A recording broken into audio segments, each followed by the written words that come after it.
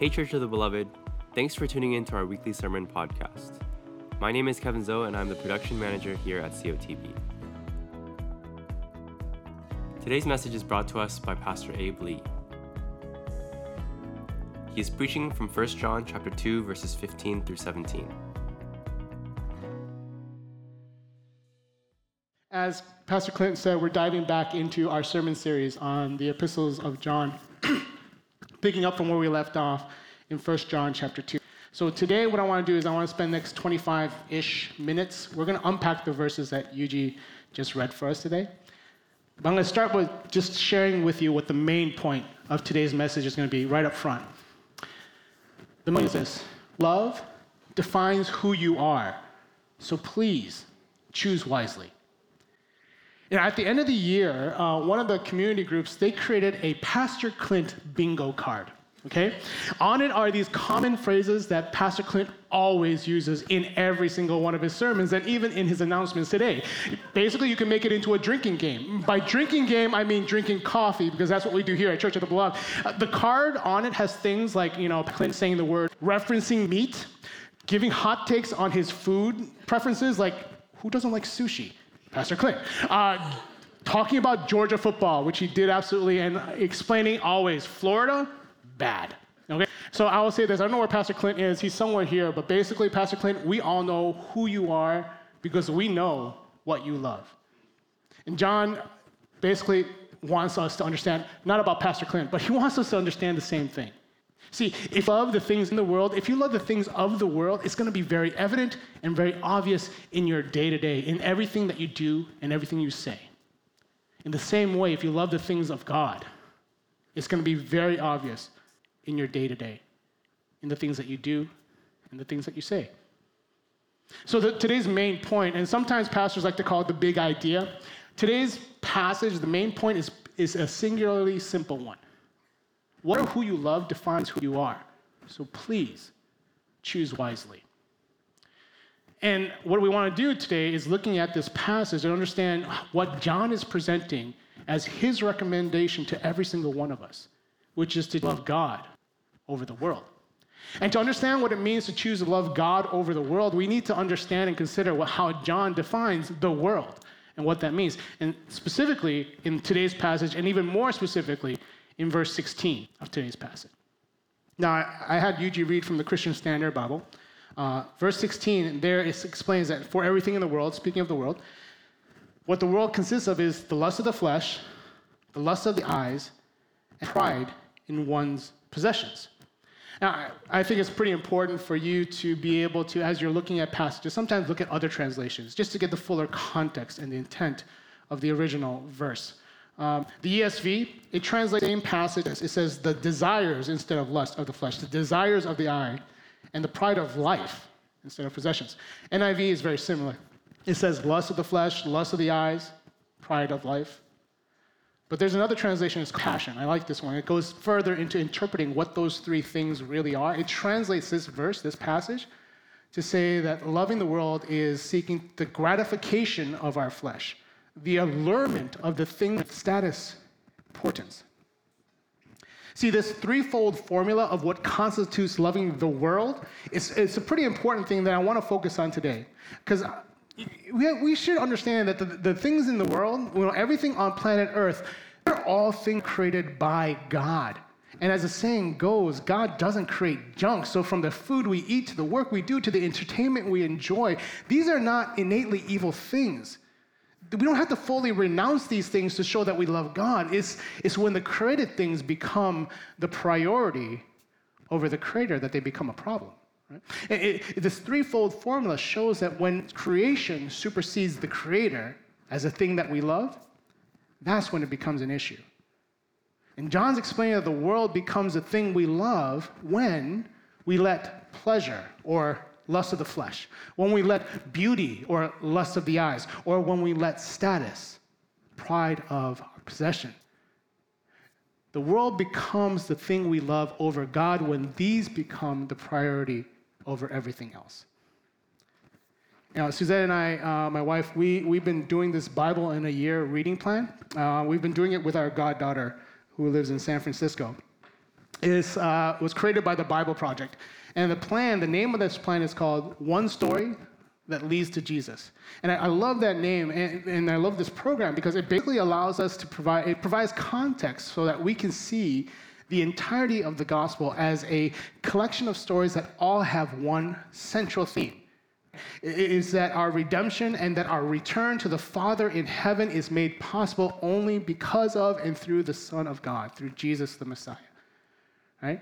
And as you consider that this is truth of what the Bible is intended to be, you start to see patterns throughout the entirety of Scripture of that everything is pointing to our Redeemer, to Jesus. And the threefold formula that we just read from John, you can also see this pattern throughout Scripture as well. You see it in Genesis with the story of the Garden of Eden. You also see it in Luke with the story of Jesus being tempted in the desert. So what I'm going to do right now is I want to read to you from those two passages. And we're going to start with Genesis chapter 3, verse 1 to 7. And this is what it says in Genesis. Now, the serpent was the most cunning of all the wild animals that the Lord God had made. And he said to the woman, "Did God really say you can't eat from any tree in the garden?" And the woman said to the serpent, We may eat the fruit from the trees in the garden, but about the fruit of the tree in the middle of the garden, God said, "You must not eat it or you'll die." "No, you'll certainly not die," the serpent said to the woman. In fact, God knows that when you eat it, your eyes will be opened, and you will be like God, knowing good and evil. And the woman saw that the tree was good for food and delightful to look at, and that it was desirable for obtaining wisdom. So she took some of its fruit and ate it. She also gave some to her husband who was with her, and he ate it. Then the eyes of both of them were open, and they knew they were naked. So they sewed fig leaves together and made coverings for themselves. We're going to get deeper into that in a second, but let me turn to Luke and just read to you. Luke chapter 4, verse 1 to 12. And this is what it says there. It says, "Then Jesus left the Jordan," this is after he got baptized, "full of the Holy Spirit, and was led by the Spirit in the wilderness for 40 days to be tempted by the devil. He ate nothing during those days. And when they were over, he was hungry. And the devil said to him, 'If you are the Son of God, tell this stone to become bread.' But Jesus answered him, 'It's written, man must not live on bread alone.' So he took him up and showed him all the kingdoms of the world in a moment of time. And the devil said to him, 'I will give you their splendor and all this authority because it's been given over to me, and I can give it to anyone I want. If you then will worship me, all will be yours.' And Jesus answered him, 'It's written, worship the Lord your God and serve him only.' So he took him to Jerusalem, had him stand on the pinnacle of the temple, and said to him, 'If you are the Son of God, throw yourself down from here.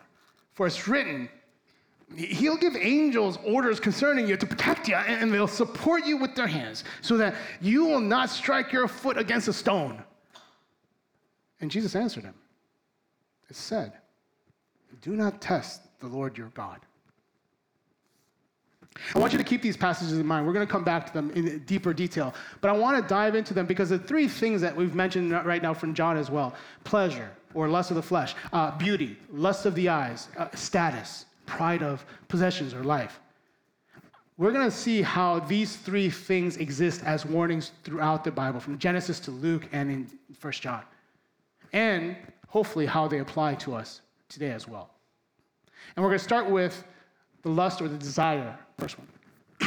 Now, I'll tell you, initially it may seem pretty straightforward, especially if you've grown up in a church background, a Puritan context.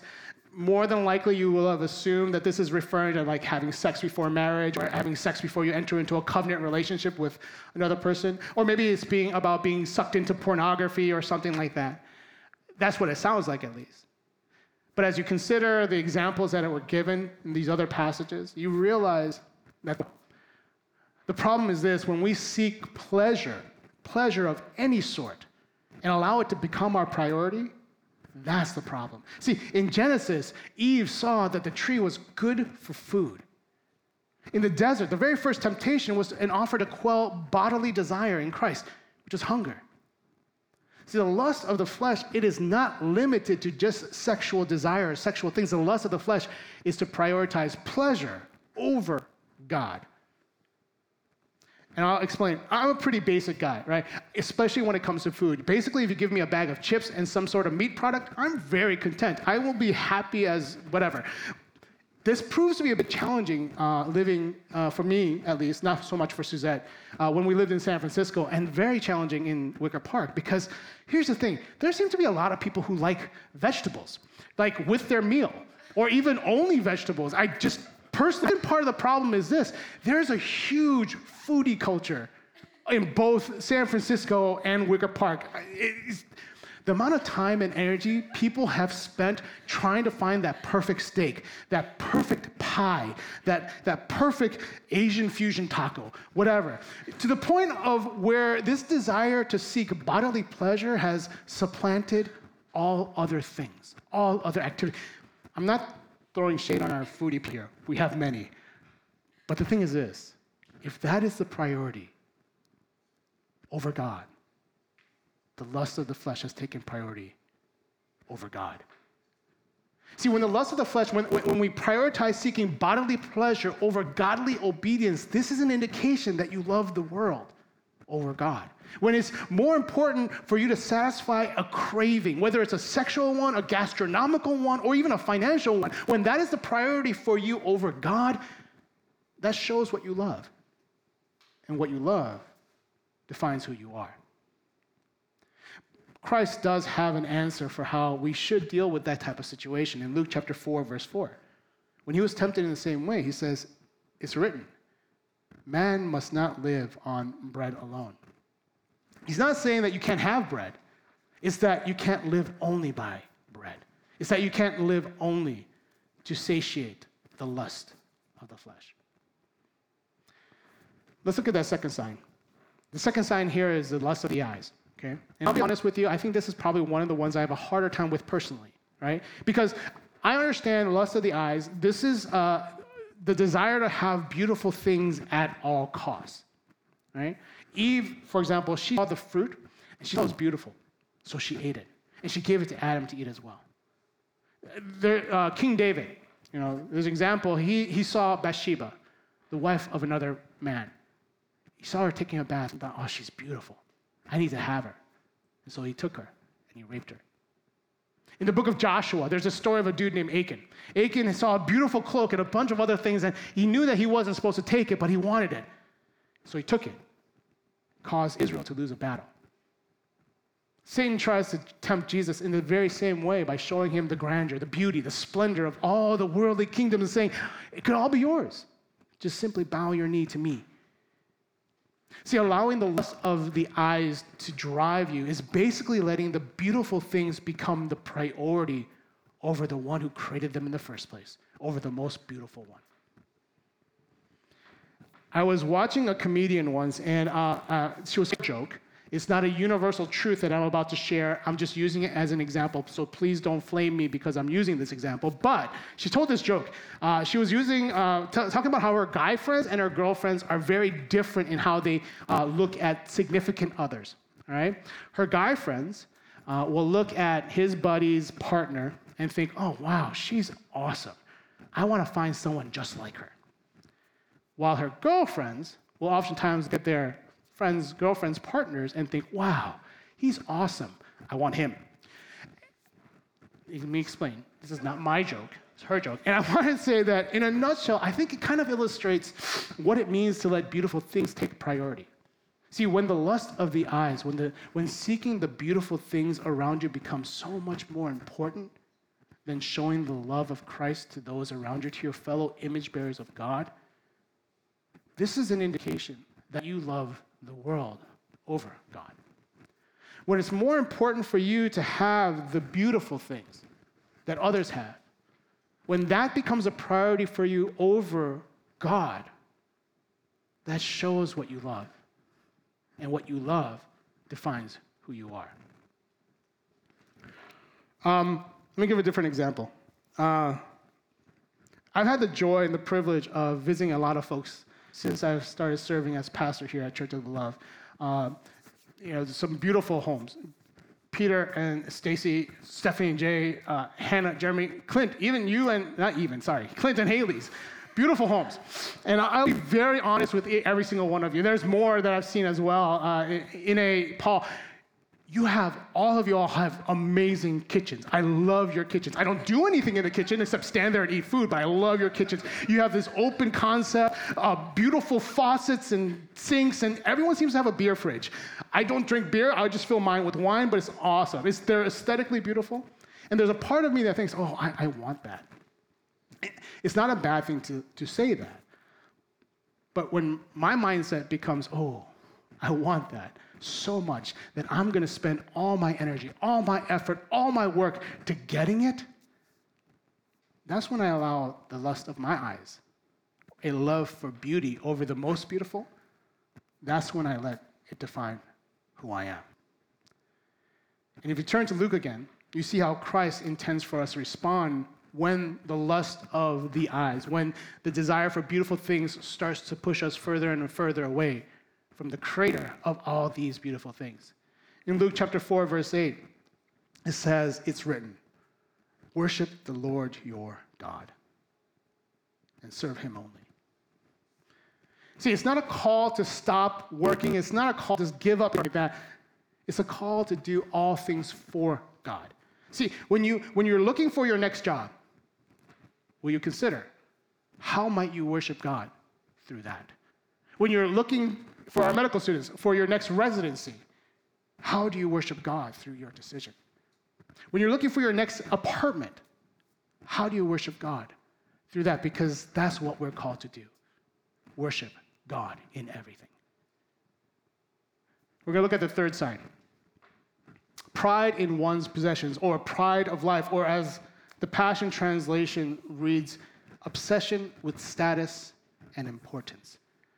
In other words, seeking status over God, it demonstrates a love for the world over God. Eve wanted to be as wise as God. She saw that the fruit was desirable for obtaining wisdom. Satan tried to mess with this by asking him to prove his status, to look at it. If you're really the Son of God, the angels are supposed to protect you, so just jump and prove it. I think there are two sides to this stat coin that I want to focus on. On the first side, on one side of it, to prioritize status, pride of life, is to elevate our status, elevate our worth by focusing on ourselves instead of God, by focusing on what I have done, my achievements, believing that I am better because of who I am and what I have done. See, if my focus is on my achievements, on my status, on my pride of life, what this looks like is an overemphasis on the things that I do, the things that I achieve, the things I have done because of my sheer force of will, because of my effort. To be able to say, I did this, and end up judging others as less valuable. Can't she be as organized as I am? Why can't he get up as early as I do in the morning to study the Bible? Why can't they just load the dishwasher the right way the first time so that all the dishes get clean when you turn it on? There's a story about, in Daniel, it's chapter 4, King Nebuchadnezzar, I'm going to call him Nebi, because Nebuchadnezzar is just a mouthful. So we got Nebi. He's walking along the walls of his palace, and he's proclaiming, I am the king of Babylon, and Babylon is amazing because I am amazing. And at which point, God looks at him and says, no, because your status, Nebi, means nothing in the light of mine. I am God. I am God of the universe. See, pride of life is a focus on status above everything else. Eve wanted to raise her status by being as wise as God. Nebi wanted to raise his status. He thought he was God. Satan wanted Jesus to focus on his status as the Son of God instead of obeying God, the plan that God had laid out.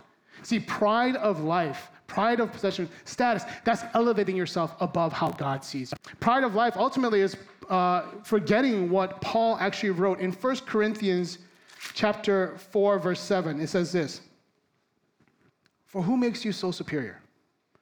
What do you have that you didn't receive? If, in fact, you did receive it, why do you boast as if you hadn't received it?" That's one side. The other side, the flip side of the coin is this. I think that focusing on achievement, focusing on status, unfortunately, it's resulted in some people seeing themselves as, not as beloved image bearers of God, but as worthless, possibly loved, that no one could possibly want to be with. Now, I'll tell you, social media, from Facebook to Instagram, I think it had really good intentions when it first came out. At least, there was a desire there to provide a means to stay connected to the people, to share stories with each other. That was what it was. Unfortunately, for a lot of people, it's become something different. It's become a place where we can show how amazing I am, how beautiful everything is around me, how everything is going great. It's all stories about babies and weddings. There was a movement for a while, the whole "I woke up like this" thing, where you would find out people wake up early, themselves look great, and then take a picture saying, "Hey, I woke up like this," but because no one really wants to see how they really look when they wake up. There were a number of studies that have been done over the past few years that show a correlation, not necessarily causation, but a correlation between an increased use of social media and an increase in depression, suicidal ideation, and social isolation. The mission of Church of the Beloved, it is to see the gospel transform people into spirit-filled disciples who know that they are the beloved of God because of Christ alone. And if you consider our history, looking back at how we came to be, there's always been this desire to create where the beloved of God, create a space where they might be reminded that we are loved. We are loved by the creator of the universe. Our status is not based on our achievements. Our status is not based on any accolades or abilities. We are loved, period. We are loved so much that the Son of God came to die so that we wouldn't have to. We are loved so much that the Son of God spilled his blood through nail-pierced hands and feet so that we wouldn't have to. We are the beloved of God. See, when the pride of life, when status and achievement is what you cling to instead of God, when that becomes more important to you than your status in the, that shows what you love. And what you love defines who you are. If you go back to Luke, Jesus stood up against this incorrect view of status by not focusing on his status, on his current situation. See, Satan was trying to get Jesus to ignore the plan that God had laid out, the path that God had given him. Basically telling Jesus, hey, if you just use a massive miracle, you're going to get a whole bunch of people to follow you. So just, tell them who you really are. Show your status. But Jesus understood something that Satan didn't. That there is so much more to God's plan. That there is a need for recompense, a need for atonement that's required for the sins of the beloved of God. He understood that rescue by the divine one had to. See, Jesus never said Satan was wrong there. Right? He is the Son of God. The angels would protect him. But what Jesus did is he reframed the situation. He pointed out that there's a greater truth and that there's a perfect plan God had laid out for him. Jesus wasn't going to question that. He wasn't going to be distracted from that. It wasn't about Jesus' status at all in the eyes of Satan or of the world. In the same way, it is about Jesus' and our status in the eyes of God. And see, Jesus wanted to obey God because he wanted to show his love for God. Because it is that love for God that defines who Jesus is. And it is that same love for God that I hope might define us. Today we get to participate in communion, which is, for those of you who don't know, it's a sacred ritual that reminds us of this ultimate sacrifice, Jesus, who is the Son of God. This ultimate sacrifice he made so that we might be able to proclaim that we are the beloved of God, so that we might Shabbat, or dwell with God. So I want to wrap up right now, and so that we can do that together. Today's point, as I said earlier, What you love defines who you are, so please choose wisely, right? And the wisest choice John's explaining to us is that you can make is to love God over the world. Love God more than your status. Love God more than the beautiful things that might distract you away from God. Love God more than the pleasurable things that might pull you away from the Almighty One who created all those things anyway. And if you are willing to make the wise choice of loving God over the world, then here is your to-do, your challenge, is to meditate and ponder on verse 17. Verse 17 says this, "And the world with its lust is passing away, but the one who does the will of God remains forever." See, everything we've talked about, it's going away. It's all temporary, but the one who does the will of God, they're the one who's going to last forever. While Jesus was with us on this planet, he focused on exactly that, the will of his Father. See, Satan tried to tempt him, right? Satan even tried to use temptation that looked like it might be God's will. The Bible says that God's going to protect his son, so just jump. If your desire is to love God so that who you are is defined by that love, then you have a to-do. Your to-do, my to-do, together for the rest of our lives is to discern what that looks like. To love God is to obey the will of God, right? And to obey the will of God, we have to come to know who God is. And to come to know who God is, we have to draw near to God. Today is the start of a brand new year. It's the day that a lot of resolutions get made. So here's one. Starting today, starting right now, will you commit to drawing near to God by committing to know God better? It's not going to be an instantaneous thing. Drawing near to God, knowing God, is a process. It's going to take time. It's going to take months, years, decades. I'm still doing it every day. But it starts right now. For example, you can get the Catechism app or the YouVersion Bible app, whatever. Start a Bible reading plan right now, but don't do it alone. Do it with somebody, significant other, a friend. Schedule time to regularly meet with a group of people just to pray once a month. Join a community group. Commit to serving the widows and the orphans and the vulnerable, whether it's in Chicago or Zambia or the Philippines. Because what you love defines who you are. And who God wants you to be is a beloved child of his.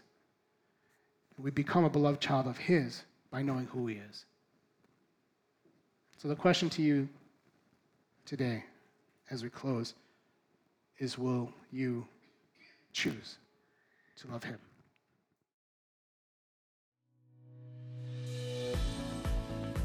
Thanks for tuning in to this week's COTB Sermon Podcast. For more info or to connect with us, you can visit us online at cotb.life. God bless and have a great week.